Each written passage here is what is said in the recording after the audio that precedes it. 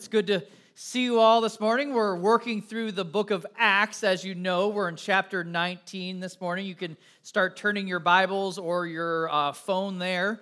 And we'll be working through a first section there. And we're taking a little bit of a pause for the month of July on Acts. We'll pick back up in August and finish up by the end of the year, Lord willing. It's important to say that, and excited to be there. While you're turning, wondering how many of you, when it gets closer to summer, you find yourself looking forward to some of the movies that are out in the theater. Some of the things that come, some Incredibles. Anybody seen that already? Solo. That's kind of old news. The Jurassic Park. Anybody go to see Jurassic Park? My kids were really excited about seeing that, but they hadn't seen any of the other ones, and so we're like, we need to watch some of the older ones and just see how you do with that first. And so I saw a lot of blanket-covered heads as we watched the 2015 one. But one of the trends you'll notice in most of these movies is there's almost always, without fail, some kind of an intense chase scene, right? Some kind of a pursuit where one person is running and one person or one thing, in this case,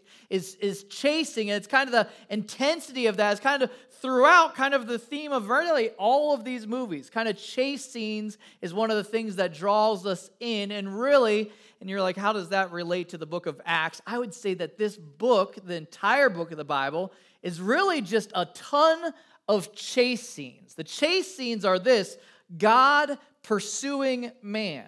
God pursuing man. Not with the intent to destroy or eat like that movie, but literally with the intent to pursue relationship. And the measures in which he goes while we keep running are unbelievable. He has a number of methods and techniques, and as you maybe reflect back upon your journey, you can think through, man, this is what he had to overcome in my life. This is what he had to do to pursue me. These are the measures that he went. Really, some messages are with the intent to move you to do something different. This is maybe a message with the intent to maybe have us pause and think about the extreme love, the relentless pursuit that our God has for us should move us to just hearts of gratitude, even going into the summer ahead. Let me pray before we dive into this section. Lord, as we mentioned in song, we do invite your Spirit to come and reign and rule in this room, and that you'd work throughout, that you'd meet people exactly where they're at. And I know specifically, some people need to hear one message, other people need to hear another message, and you're so good at doing that. And so we ask that you'd be prevailing and reigning in this room and doing that. Encourage people where they need to be encouraged, challenge where they need to be challenged. God, we submit ourselves to you through this text and are grateful for the way you do speak to us through your word. We pray this now in Jesus Christ's name. Amen. So chapter 19, we're starting in verse 1, but let me give a little, just real brief backdrop of where we've just come from. We just last week took a little bit of a detour, if you remember, from the story of Paul and took a wider angle view as to what was going on with the church. It was no longer dependent on one man and his preaching. God was at work. We got introduced to a guy named Apollos last week. We started learning, and you remember in a little video that we watched that we're all part of a global enterprise. God is on the move all over the place. It's no longer hinging on one person's faithfulness, but God has put down roots, and his church is expanding. It's a pretty awesome thing. Now we're moving back to Paul and his story and his life and ministry. It's actually now his third missionary journey that we're on. And the last major city that he was in was a city called Corinth. You can still visit there today. Now we're going to a different city called Ephesus. Ephesus was literally kind of in the same exact bay, if you will, the Aegean Sea separating the two, a port city. And Ephesus and Corinth are very similar with the very similar vices, very entangled in idol worship. They're really bound by this pursuit of wealth. And here we're going to see they're also very fascinated with the supernatural, kind of what's going on behind the scenes. So this is setting the stage now for the extended ministry of Paul there for about 2 years. And so we're starting there with the rescue mission that God's on in this new city through the Apostle Paul. It says, and it happened that while Apollos was in Corinth, as I mentioned, Paul passed through the inland country and came to Ephesus. This was about a 1,200-mile trip, so this isn't a little journey. He's just getting there. It says, there he found some disciples. And he said to them, "Did you receive the Holy Spirit when you believed?" And they said, "No, we have not even heard that there is a Holy Spirit." And he said, "Into what then were you baptized?" They said, "Into John's baptism." And Paul said, "John baptized with the baptism of repentance, telling the people to believe in the one who was to come after him, that is Jesus." On hearing this, they were baptized in the name of the Lord Jesus. And when Paul had laid his hands on them, the Holy Spirit came on them, and they began speaking in tongues and prophesying. There were about 12 men in all. Pretty fascinating interaction, real similar to last week with Apollos. I was just missing some kind of key ingredients, some information, and that's a lot of times where people are at, and God in his patience kind of helps fill in the blanks. Here, Paul asks them a pretty interesting question upon encountering them. Can you imagine asking this out in the atrium? Did you receive the Holy Spirit when you believed? Is the question that he asked. Why is that? Because Paul understood something. He understood that the Holy Spirit was a clue that God is at work in somebody's life and evidence that they had actually embraced Jesus Christ as Lord and Savior. So he's asking that, but when he's digging in, he's realizing they're missing a lot of information. They're fairly clueless, and he starts filling in the blanks. I don't know if you have something that you look back in your life and you're like, during this season, I didn't know this. It's kind of embarrassing to find out later that I didn't know this. Anybody have that you can think back to?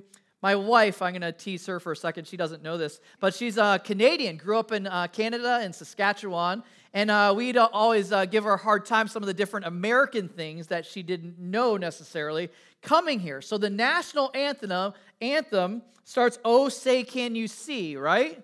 And she was very convinced growing up that it was Jose, can you see? So she thought it was a guy named Jose. And so anyway, just fun pointing those little things out to you guys. Are clearly just staring at me blankly. That's funny. Jose, can you see? Anyway, so she's there. She's connecting the dots here. Paul is helping them figure out some basic stuff. He says, "Oh, you're baptized in John the Baptist." Well, John the Baptist, if you're actually listening to him, he pointed to the Holy Spirit consistently. In fact, in Matthew, he says this, Matthew 3:11, "I baptize," this is John talking, "I baptize you with water for repentance, but he who is coming after me is mightier than I, whose sandals I am not worthy to carry.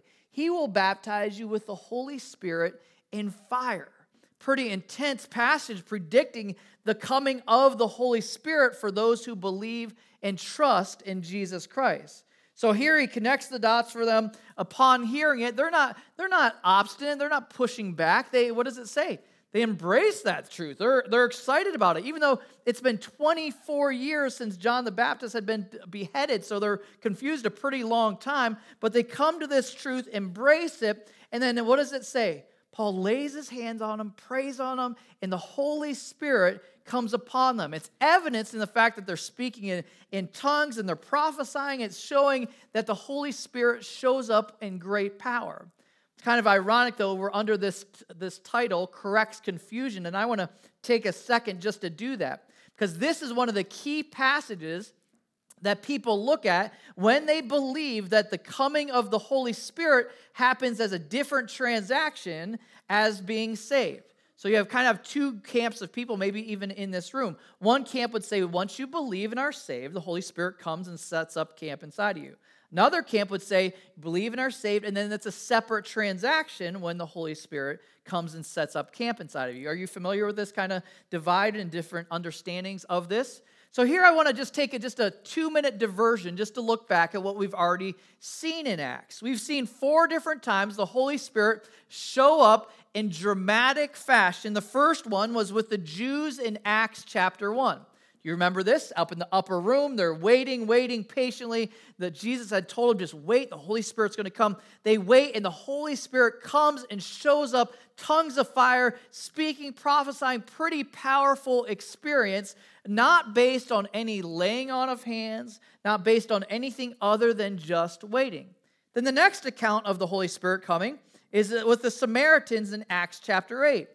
Philip points the Samaritans to Jesus, and after pointing to them, they believe are baptized. Then later, Peter and John come and confirm this, lay hands on them, and the Holy Spirit comes upon them. So you're like, okay, well, that's kind of a different transaction, a little bit, has a person involved in that, both Peter and John. Then in Acts chapter 10, you have Peter who preaches to Cornelius. If you've been in this series for a while with us, you might even remember that. Preaches to him, his entire family, all of his friends. They all embrace Jesus Christ, and it's a pretty miraculous thing. But here's what happens in that one. In the middle of him preaching, Peter's preaching to Cornelius, before it mentions them believing, it mentions them being baptized, the Holy Spirit comes upon them in power in that very moment. Now here, the fourth account, you have these people that have some confusion corrected. Paul lays hands, prays on them. They have the Holy Spirit come upon them. So what you start to realize is, wait a second, there's not exactly any kind of a discernible pattern here. One is A plus B plus C, another one's A plus D plus B, another one's A plus E plus, you know what I mean? Like there's kind of a changed way. In other words, the big idea is there's not a normative thing to point to in the book of Acts. These are all special ways that God reveals himself to them and comes upon these different new believers but it's not necessarily setting a precedent for how it works.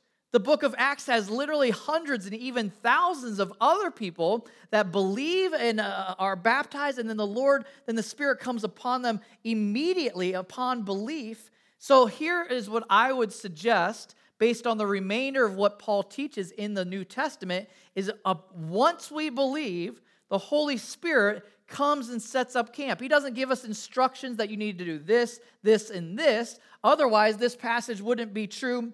This description, this next one, in Ephesians 1:13, it says, "In him you also, when you heard the word of truth, the gospel of your salvation, and believed in him, were sealed with the promised Holy Spirit." You see, that belief is the only thing prior to the Holy Spirit coming upon us. Also, Romans 8:9 tells us this: "Anyone who does not have the Spirit of Christ does not belong to him." So in other words, there's nobody that's in some kind of a limbo state waiting for the Holy Spirit. So that was my little brief theological detour. Are you guys okay? You hung in through this? Okay, back to the story. Verse 8. So he engages first with people that are a little confused. Now he's about to engage with some skeptics. And he says, "And he entered the synagogue and for 3 months spoke boldly, reasoning and persuading them about the kingdom of God. But when some became stubborn and continued in unbelief, speaking evil of the way before the congregation, he withdrew from them and took the disciples with him, reasoning daily in the hall of Tyrannus. This continued for 2 years, so that all the residents of Asia heard the word of the Lord, both Jews and Greeks." All right, so first one, as I'm talking about the pursuit of God and the chase that he had, it had to do with people that were a little confused, not just missing some facts, some important facts, but a little bit off. Now, this one is the exact opposite. This would be somebody that's more dug in their heels and is resistant. This person, we've all crossed paths with this person, kind of the skeptic that says, you know what, prove to me. Prove to me that there's a God. Prove to me. Let me see all the facts. Weigh all the evidence.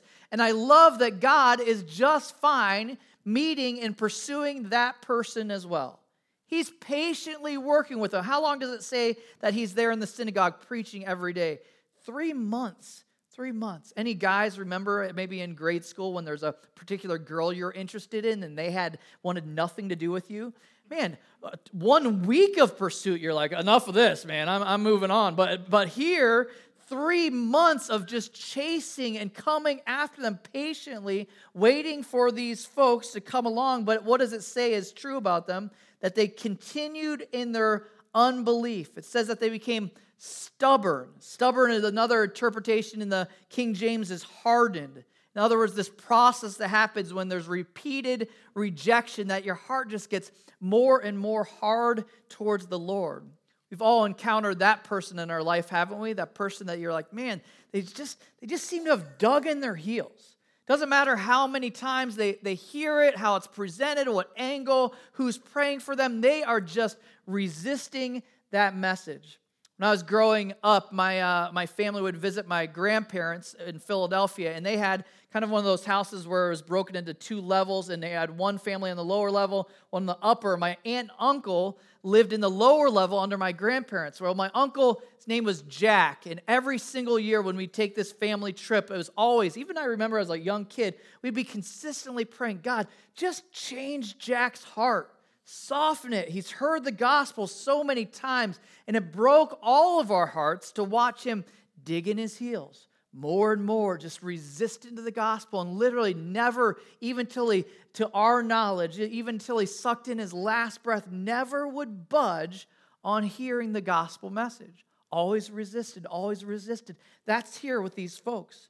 These folks, God says, you know what? Once they start turning a corner and start opposing the gospel message. I love it. It says that they opposed the way. It's not just a way. The gospel is the way. When they were stubborn, dug in, and started opposing the way, that's when it was time for Paul to move on. He moves on, and most likely moving on to this place by kind of a school, if you will, in that day and age, rented a school most likely of a lecturer by the name of Tyrannus, which is kind of interesting to me because his name means tyrant, so maybe not the best landlord. But either way, he moves in. He moves in there, and it says something at the end of that section. It says that all the residents of Asia heard that. That would be present-day Turkey. So this was not a little thing happening there in that region. Anytime Scripture uses the word all, you're like, whoa, you mean every single one? Yep, every single person in that major region heard the gospel message. And you might ask, how's that possible? The reason it's possible, so it's moving now from the big picture view and honing in on the why that was possible. And look at verse 11, because God was, first off, he's showing off. Verse 11 says, and God was doing extraordinary miracles by the hands of Paul, so that even handkerchiefs or aprons that had touched his skin were carried away to the sick, and their diseases left them, and the evil spirits came out of them. Can you imagine that? So here you're seeing a little bit of the reason why everybody was hearing the gospel message, because God, in his kindness, in his pursuit of man, he doesn't mind putting on a show to say, here, let me show you that there is a supernatural. Let me show you that I can heal. Let me show you, I'll meet you at your place of questioning and display my power in miraculous ways. Pretty awesome. He doesn't mind putting on a show. I was talking to my friend Joe, who's a pastor up in the Fresno area.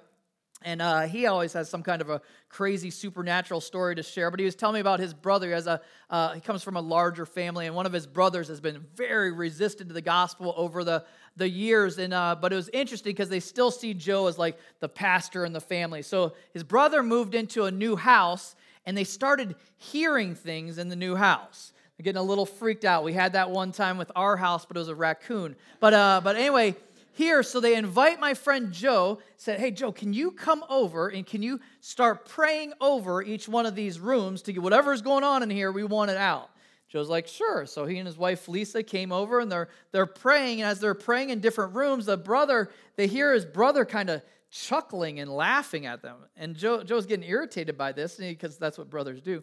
And he goes to his brother, he's just like, why do you think this is a joke? Like, why are you laughing? He's like, this was probably a mistake. Whatever you're doing here isn't going to do anything. And my friend Joe is getting agitated, and sometimes God works through agitated people. And so my friend Joe goes, well, what would I have to do to convince you that God is at work in your house, and he can do some crazy stuff to win you over? So he's like, I don't know. So Joe's like, how about this? He's like, did you know he has a son that was 19 years old? He goes, you know your son's struggling with depression, right? And he's like, yeah, I definitely know that. And he said, why don't you check upstairs? He hadn't been upstairs yet, Joe. He's like, why don't you check upstairs under his bed in a box? There's a .22 rifle that's up there. You probably didn't know that, did you? And his brother's like, no, we don't have a gun up there. Go upstairs. Guess what's under the bed in a box? There, his son had a rifle. God was displaying something. Well, one, for the protection of his son. Two, because God doesn't mind showing off if on the other end of that means somebody embraces Christ as Savior. So he has this amazing display. And in this story that we're reading, how crazy is that? Imagine if just today, let's pretend, this would be a fun thing to pretend, I'm the Apostle Paul. I wipe my sweat here because I don't have any hair to catch it. And imagine if I'm like, anybody know somebody's sick? I got this. You take this home and you just touch them with it. They're going to be healed? Can you imagine how the word would spread about that? Can you imagine that region? We're not doing that. Some people are like, wait, let me no. But can you imagine how that would start to impact a region? Because why? We have a God that will go to extreme measures to meet us exactly where we're at. And that's exactly where the mystic people in that day and age were at, where he had to do the miraculous to get their attention, and he was willing to do that. So he shows off. Then also, I like this next section. This continues to get more crazy. He also exposes frauds. Verse 13. Then some of the itinerant Jewish exorcists, those people that do that for a living, undertook to invoke the name of the Lord Jesus over those who had evil spirits, saying, I adjure you by the name of Jesus, whom Paul proclaims. I love that.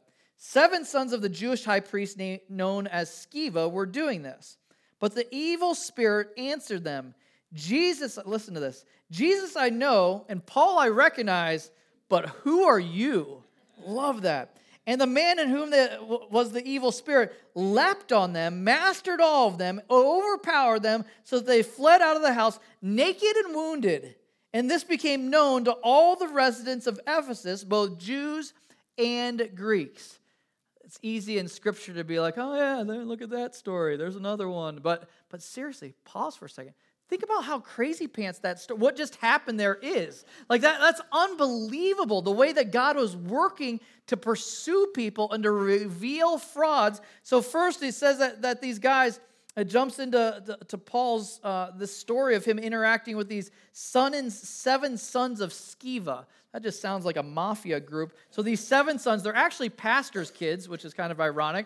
So they're children of a priest, and they've figured out how to make a living doing maybe these exorcisms, or at least putting on a show for them. So they see this display of power by Paul all over the place, and they're like, man, whatever he's got, we want some of that. So they start trying to utilize faking it with people, saying they come across this guy that has a legit demon inside of him, and they're like, yeah, we'll try that name of Jesus and see if that'll actually work. So they try it, and what happens? It backfires, right? I love that response. Jesus, I know, and Paul, I recognize, but who are you? In other words, children of God, people that have embraced Jesus as Christ and Savior, we recognize them, but you are trying to use this name without any kind of relationship with him.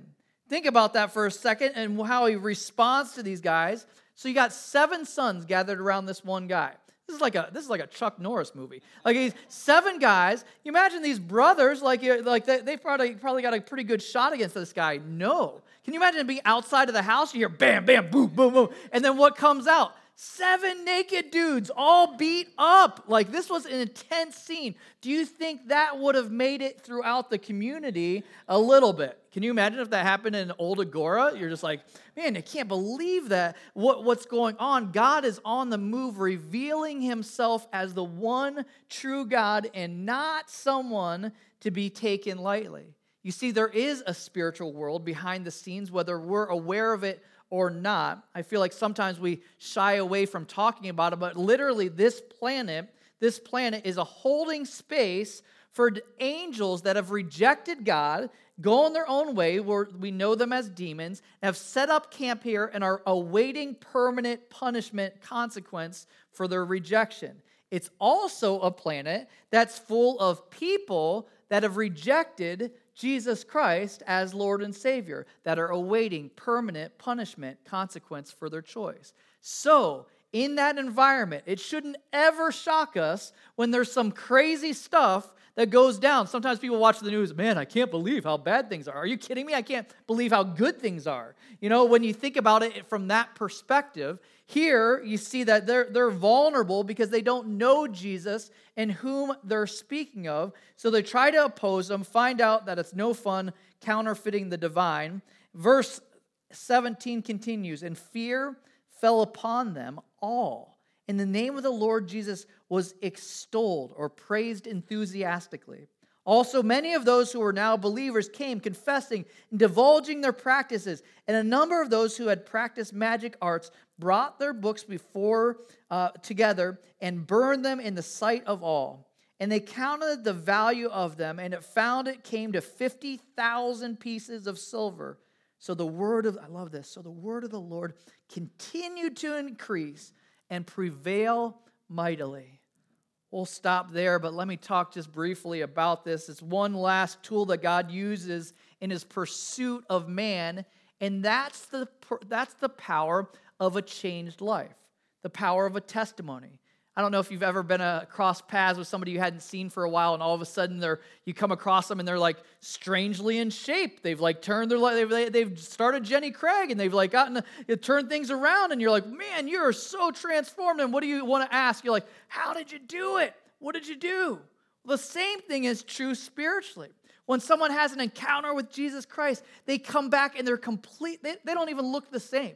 Like, man, I remember them when they were like just a punk and a jerk and mean, and now all of a sudden they're nice and kind and patient and actually lift people up instead of tearing them down. All of a sudden the world is drawn to that. Whatever they have, we want that. That's another tool that we see here in the text that God is using, is the power of changed lives to draw those around to him. So he's using that as a tool and advancing the church through that method. It's a little mini revival. You think about what's going on there. All these people, and it says these believers that are actually still entangled a bit in old sin. Any believers here still a little tangled in old sin? So here, I guess it's just in that day and age. But here they had that issue, and so they go back, and what do? Bring all their magic books and all of this. They set up a big pile, and what does it say that they do? They create a big bonfire. And the reason I say big, this was not a little amount of resources that they're bringing together. It specifically explains that it was worth 50,000 pieces of silver. If a person in that day and age, a day's wages was one piece of silver. So 50,000 days of wages was represented there. That would be equivalent, if we made $100 a day, that'd be equivalent of $5 million worth of magic stuff. You know what I mean? You're like, oh, wait, there's a magic hat, there's a rabbit. Like what's going on here? Pretty crazy revival. And when revival happens, when the church actually gets right with the Lord, when we repent and come back to him, guess who notices? Everybody around us.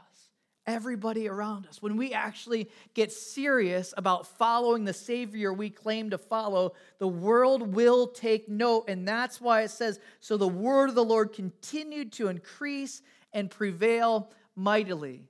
The book of Revelation tells us that in that region alone, there's the church of Ephesus was started, the church of Smyrna was started, the church of Pergamos, the church of Thyatira, the church of Sardis, the church of Philadelphia, the church of Laodicea. God was on the move. He was building his church because he makes himself irresistible in people's lives. So what do we do with that information? One, for the person here that God's been chasing down for a really long time and you've dug in your heels, what if today, July 1st, was the day that you finally said, all right, I'm in. I'll take him up on that offer. I'll embrace him. I'll put my trust in him rather than all of the fleeting things I've clung till now. What if that happened for someone today? That would be amazing. Second group of people, it's not a do, it's more of a change in thinking. And if you have a God that loves you to the extreme that he would bend over backwards in the pursuit of you, what does that tell you about your value?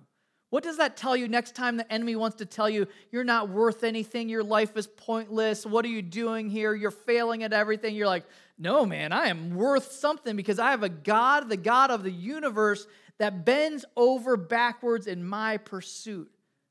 Cling to that truth. Let me pray as we wrap up.